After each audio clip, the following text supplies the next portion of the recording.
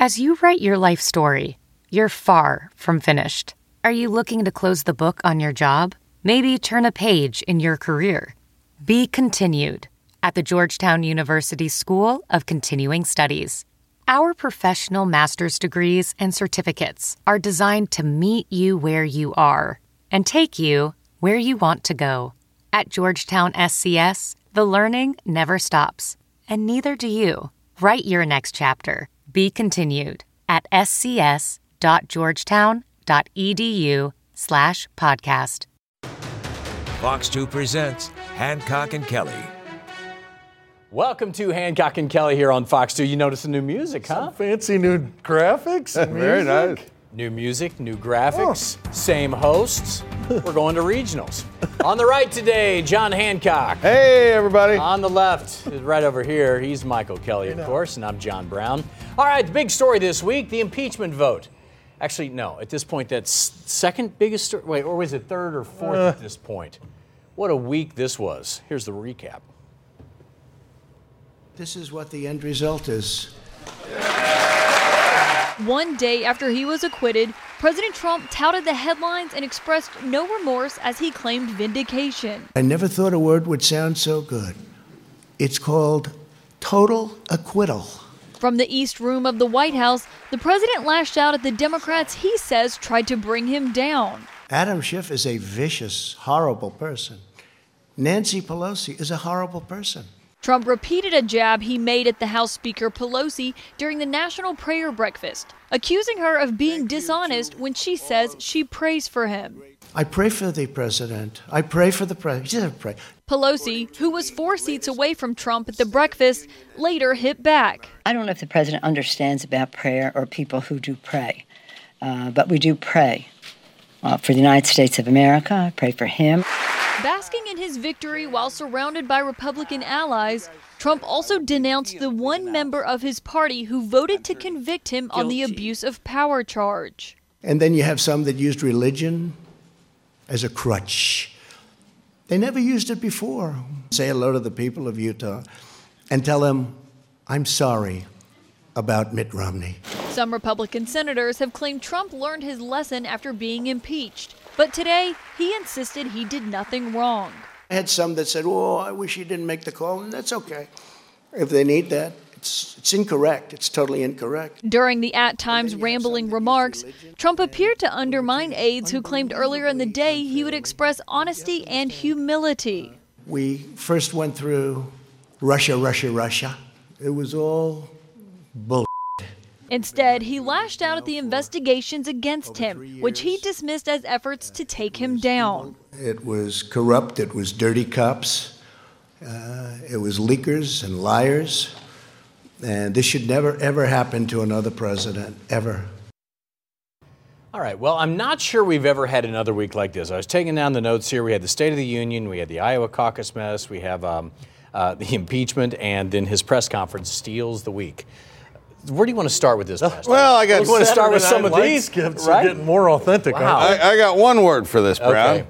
That was something. It was just an amazing week. You know, the president his style and tone are well known to the American people, and if you read the polls, half the country loves it, and half the country is disgusted by it, and so. Not unpredictable that he would react this way to being exonerated and being totally acquitted, and and so hyphened word. But here's what's true politically: President is now at his highest job approval rating that he's had in his presidency, and while this whole impeachment thing has played out, Joe Biden has gone from presumptive nominee to 4th place on life support, and Donald Trump has seen his job approval rating reach its apex. So I don't know that, whatever you may think about all of this, the politics of it for the Democrats didn't work. Well, a lot to unpack there from what you just went through.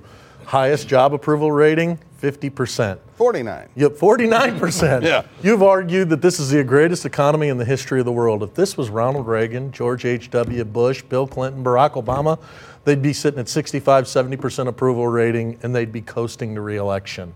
Put me in the category of the 51% of the people who are disgusted with this man. and the majority of Americans who are going to come out in November and send him back to the garbage pile he came from. Now, Donald Trump has kind of broken the historical norms for running for the White House, so this may or may not hold. But historically, over the last half century, a president who could get his job approval at 45 or higher into the way reelect usually almost always wins. And when that reelect drops below 45, they almost always lose. So this is a key indicator. But the other thing that really bothered me about that press conference was, like, I get it. He's going to attack his enemies. He's a despicable person with the way that he uses his language. But to attack Mitt Romney and Nancy Pelosi on their faith, on the same day that he's at the prayer breakfast, attack them on their faith, I don't know how any God-fearing true Christian could stand by and be supportive of that type of behavior. All right, so let's go through some of the highlights of the week. Let's start with State of the Union here. Despite everything the president's going through, especially at the time, right, he had a good story to tell about how the country is doing. So, John, in this case, you were talking about the economy. I mean, he put on a good show. I think that's another thing people aren't used to is, I mean, you had a soldier surprise. You had Rush Limbaugh. You had all these things that makes it different. But the Rush Limbaugh thing, I found to be extremely insulting. Now, let me put the shoe on the other foot. If Barack Obama would have given an award to Louis Farrakhan, would we be standing here and brushing this off? Or Harvey Weinstein. Yeah, but think of the language that Rush Limbaugh has used about leaders in this country. It's more language that I can't even use on this program. You want to give Rush Limbaugh an award, give it to him. The State of the Union was not the appropriate place to do it. No doubt about it, it was quite a show the president put on. You know, the front end of that speech, if there's an analogous presidential State of the Union speech in recent history, it was Bill Clinton. When the economy was roaring in the 1990s, remember we had a balanced budget, and when Bill Clinton went through that litany of just facts of where the economy was, it was impressive, and as a Republican, it was troubling. What Donald Trump did with that recitation of economic numbers, real numbers, it's a staggering. Then that speech had potential to be so great. I think the tone was really off in the room for obvious reasons. He was in the midst of an impeachment. He hadn't been acquitted yet. To go and snub the Speaker of the House with not even a look or a handshake prior to it. I watched the State of the Union, and I thought the behavior all the way around just gave me the feeling of sadness. Yeah, let's talk about that very quickly. Okay, you saw the missed handshake. Whether or not he saw it, who knows, right? And then you saw the tearing of the speech for Nancy Pelosi. Okay, so she got the big standing ovation from her caucus the following morning. But maybe some damage was done, too. Moderate voters weren't impressed. Their impression of the speech went from good to very good after what she did. So, Michael, I think, and then somebody said, well, she's doing what he did. Well, but she's been saying we can't stoop to the level of the president, and then she did an action like that, whether it was in retaliation, who knows. But what it did is it sold moderates on his speech even more. I'm telling you right now, I think Nancy Pelosi is one of the smartest, if not the smartest politician in the country. I'd follow her anywhere. She's led us through this thing. How could you not have listened to that speech and watched the antics of this president over the last year and not been disgusted? I think she lost her cool. I think it's absurd that Republicans are acting all exasperated about the way that she behaved when we consistently watch the president do the things that he did, even at his press conference the day after his acquittal. Two things. I think that's the best speech he's ever given. And if that Donald Trump is front and center for the next however many months, he's going to be reelected. Two, the behavior of Nancy Pelosi has been tried before. I remember a guy named Marco Rubio who decided to employ Trumpian tactics against Trump. It didn't work out so well for Marco Rubio. And maybe there's a double standard, but maybe there is. All right, still to come on Hancock and Kelly. We're talking about the big winners and the big losers this week. The big loser may have been some of the Democrats up in Iowa. Big winner may have been Michael Bloomberg.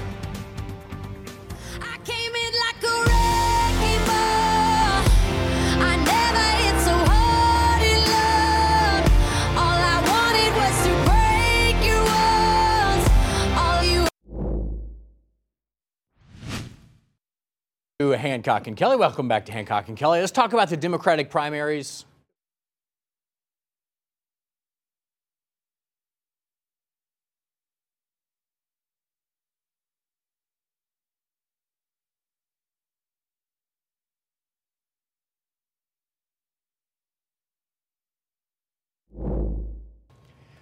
Welcome back to Hancock and Kelly. Let's talk about the Democratic primaries and the fallout from Iowa. All right, no way to spin it, right? The Democratic caucus was a mess.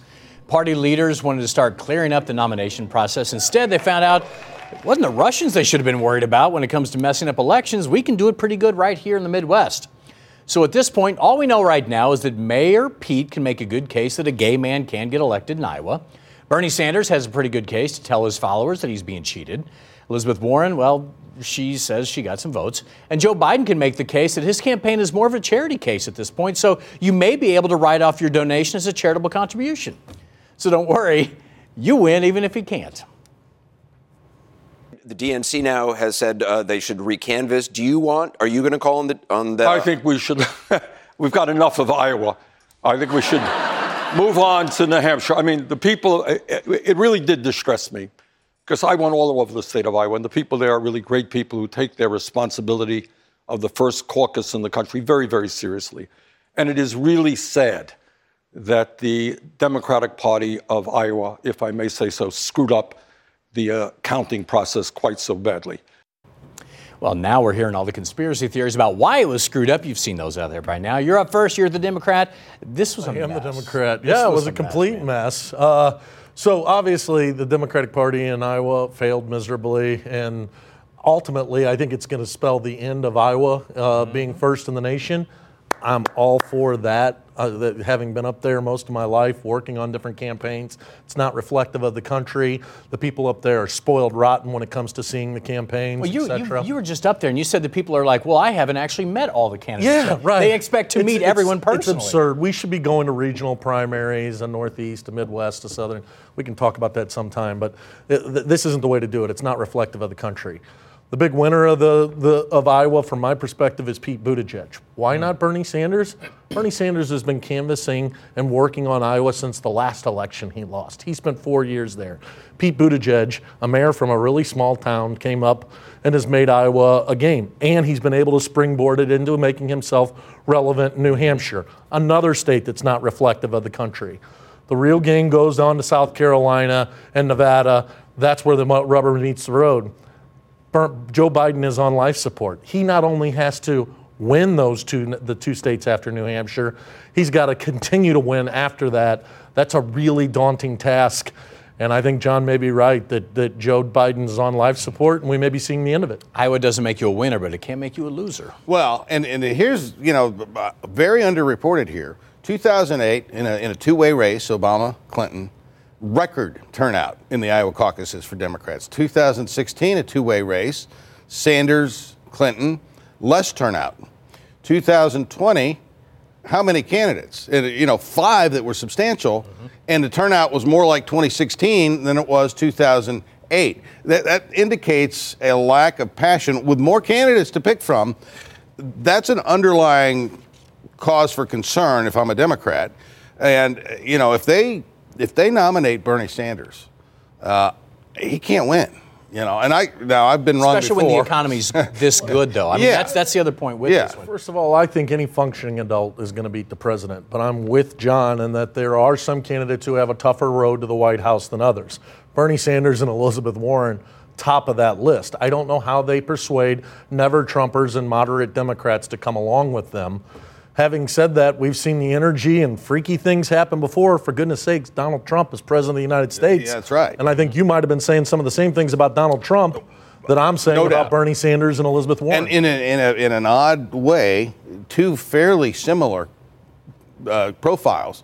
Donald Trump was not an inside partisan. He was running against the party as much as he was running against the Democrats. Bernie Sanders, very much the same kind of figure, both of whom had very large and very passionate followings. All right, I want to read this to you very quickly. This came from the Chicago Tribune, just to show you how messed up Iowa is, okay? So they caught up with the guy at 9:29. His name is Brian Polpeter. He said, I like them all, but I'm kind of swinging between Amy and Bernie. He acknowledged they have different views, but he found both engaging. So, ultimately, he was persuaded to join with Pete Buttigieg. Here's his quote. You're going to love this one as a Democrat. He said, I was standing over by Amy's people, but no one talked to me. A Pete woman came over, and so I said, okay, I'm going to go with Pete. Yeah. It's like middle school. Well, so because nobody talked to him over at these other two locations with Bernie and Amy, he felt slighted, so he voted for Mayor Pete. Caucuses are one of the most undemocratic things we do. Yeah. There's no absentee voting. You have to show up. You have to spend 3 hours there. It's a flawed process. It's over with. And thank goodness this debacle has ended it. It's the high school lunch table, Brown. Yeah, it certainly is. That's what it is. All right, the big winner was the guy who didn't even go there. May have been Michael Bloomberg. He didn't lose any ground in Iowa. Now it appears that he's going to be allowed in some of these debates coming up. As we said, with Joe Biden fading, the uncertainty of Mayor Pete as being electable, and fears of the far left wing of the party, all right, it appears Democrats are trying to keep someone in the race who they believe can defeat President Trump. And I think the results from Iowa underscore that we need a candidate who can build a coalition broad enough to unite the party and strong enough to go toe-to-toe with Donald Trump and beat him. That's the coalition. All right, so there you have it. Very quickly, John, your thought. You had said all along there's a path for this guy here. Yeah, I mean, when he first employed this strategy, I thought this doesn't make any sense to blow off the first 4 contests. But if he was banking on the emergence of Bernie Sanders and banking on the erosion of Joe Biden and setting himself up as really the only alternative, and unlike these other Democratic candidates, this guy's got real money. Mm-hmm. And a lot. Trump's sitting on $100 million. Sanders is on $18 million. Okay, that's a huge gap. Well, you take that $100 million for Trump and you put a billionaire on the other side, all of a sudden that $100 million doesn't look so big. A real billionaire. One of the funniest things he said this week, trying to get underneath Trump's skin, he said, one of the reporters said, aren't you worried that people are going to say this is just 2 billionaires fighting? And he said, well, who's the other one? That's why you get under Trump's skin. It is a unique strategy. I do have some problems with somebody buying their way into the race or the perceived way that he might be buying his way into the race, but this is the political rules that exist. He's definitely somebody who's out attacking the president, and he has a passion to see him removed. As a Democrat, I'm starting to really like his message. All right, still to come on Hancock and Kelly. When is an audit more than an audit? Republicans and Democrats digging in over that audit by Nicole Galloway's office over Josh Holloway's former office.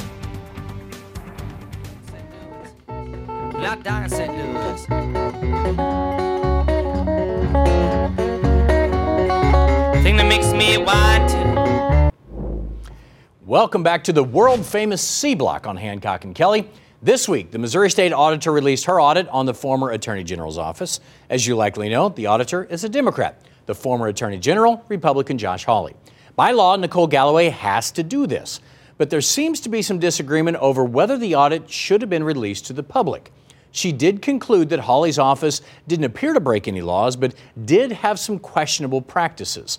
All right, heard you guys going at it on the radio over this one. There's a lot to piece together here. John, you're up first on this one. Why don't you think that this audit should have been released? Well, I guess I would point to 3 things. Number one, they inadvertently copied Josh Hawley on an email that said we need to beef up this section. All right, that's number one. Number 2, the hiring of Claire McCaskill's campaign manager as a senior person in that office who's not a CPA inherently politicizes things. But my biggest concern with this, when you're doing an audit, you go through and you talk to the employees and you say, look, you can tell me anything, any concerns you have. We're not going to reveal your name. We're not going to share, and we'll look into it. And if there's something there, it'll be in the audit if we can prove it. But you promise them anonymity in exchange for them being honest about what they fear might be happening in the office. She released 400 pages of interviews from people that they previously told were going to be anonymous. Now, Eric Schmidt, the Attorney General, thinks that's a violation of the law. It's certainly an ethical breach, and a big one. I think this is a big deal. Let me get this straight. John has a problem with beef, number one. That threw me off there. You have a problem with beef all of a sudden? Number 2, it's her constitutional duty to go and do this audit. She came forth with it, found several things, just like she did with Chris Koster when he left, found that he had some issues that had taken place. We find out that Josh Hawley had his paid campaign staff sitting in the office and helping instruct the state taxpayers' staff? No, that's against the law. No, that should not have happened. Not illegal. Using a state-funded car to go to a political event? No, shouldn't have happened. And Eric Schmidt all of a sudden wants to threaten a felony. He tried for months to keep this audit from even coming out. He didn't want his good buddy Josh Hawley to look bad for the things he had done wrong. If he really believes that she did something wrong, sue her. Take her to court. Well, go forth with it. You doesn't have a bonus leg to stand on. You may very well get just that. Here's the political problem with this, okay? And I know we're short on time. The auditor has one real political asset, and that is the impression that they're an independent watchdog of government and they're equal opportunity, throwing out waste, fraud, and abuse. The minute the auditor becomes perceived by any portion of the electorate as a political operator, for a Democrat to win in Missouri, they got to get 100% of the Democrats. They got to have an overwhelming majority of the independent voters and pick off a few Republicans. If she loses the credibility of the office, her political viability is shot. She has been an effective independent auditor, and that's exactly what she did. It's interesting that there's going to be questions of politicism coming from the Republicans when this is all over defending Josh Hawley. Remember, he wouldn't prosecute Eric Greitens. Eric Greitens didn't do anything wrong. Nothing to see here. I would say the one big fallout on this would be who's going to talk to the auditor in the future. If you think, well, no one's going to know who I'm talking about, right? Then it's quiet. But if you know your name might be released, you're not going to be forthcoming. Well, that would be my concern. Look, it's not the same, but it's similar to a journalist where you have an off-the-record conversation. We get fired for that. And then the journalist releases the interview. You're done. Your credibility's done. And CPA ethics are, let me say, Brown, higher than journalistic ethics. Because we have no ethics. All right, one more story here before we go. Coming from Republicans. All right. Football back in St. Louis. XFL begins today. The Battlehawks heading to Dallas. There they are, Brown. All right. So what do you guys think? Are you excited about this? I'm going to watch I actually am kind of excited all of a sudden. I am making this appointment TV, and when I first heard that football was coming back, it didn't really intrigue me. But once the rules have come out, etc., I'm kind of bought into it. Oh, I'm so excited about the Battle Frogs. I'm gonna be tuned in today, Brown. This could revolutionize St. Louis. I'm excited. Battle Frogs. Battle Hawks. The Battle Hawks. You're never gonna get a free shirt. Still to come on Hancock and Kelly. It's time for their final thoughts. Stick around. What about that?